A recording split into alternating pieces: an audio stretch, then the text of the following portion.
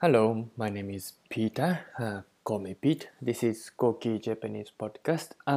Today I will share the news about the election last week in Japan.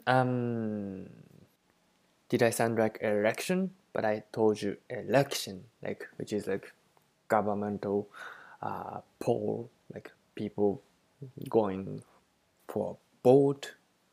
Not election, it's election.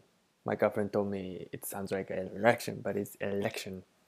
Anyway, um, here we go.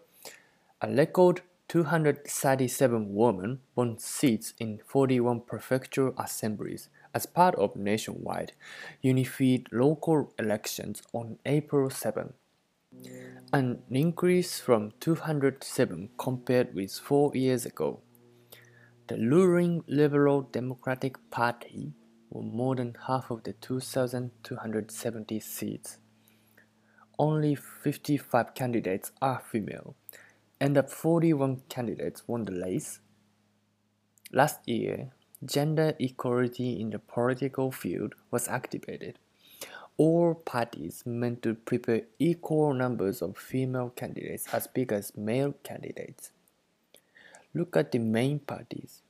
Only the Japanese Communist Party had 111 females, which is 56% of their all candidates. While women from a range of backgrounds won seats in the latest elections, more than 150 female candidates were unsuccessful in their bids. Female winners accounted for 10.4% of the total. This number wouldn't be changed if LDP party keep the male candidates on the next assemblies again. Japan is known for the two big party system. Main opposition party is Constitutional Democratic Party,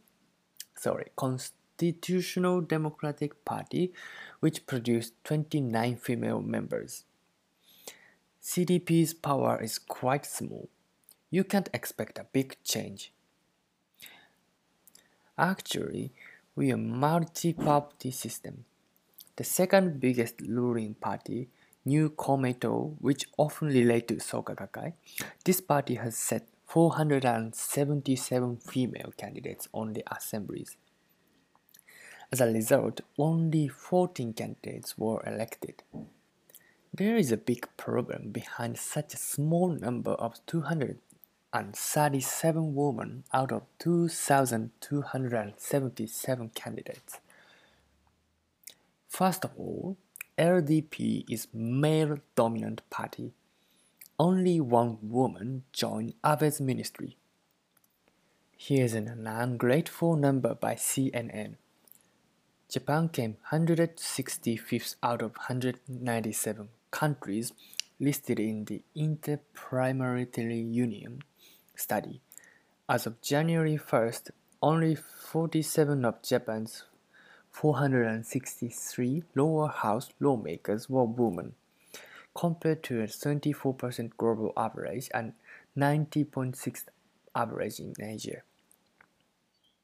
It's quite low. Secondly, I assume most Japanese people are lack of awareness about male-dominant society. Women are treated unequally. Male get a high salary, but female less. Maternity leave is not guaranteed. Okay, this situation totally freaks me out. We need to change these numbers.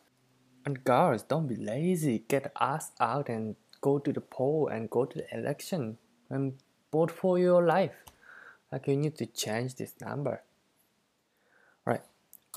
Bit of exciting about the fact that Japan is very behind about politics and feminism. Anyway, this is a final word in this podcast. So see you soon. Later. またね。バイバイ。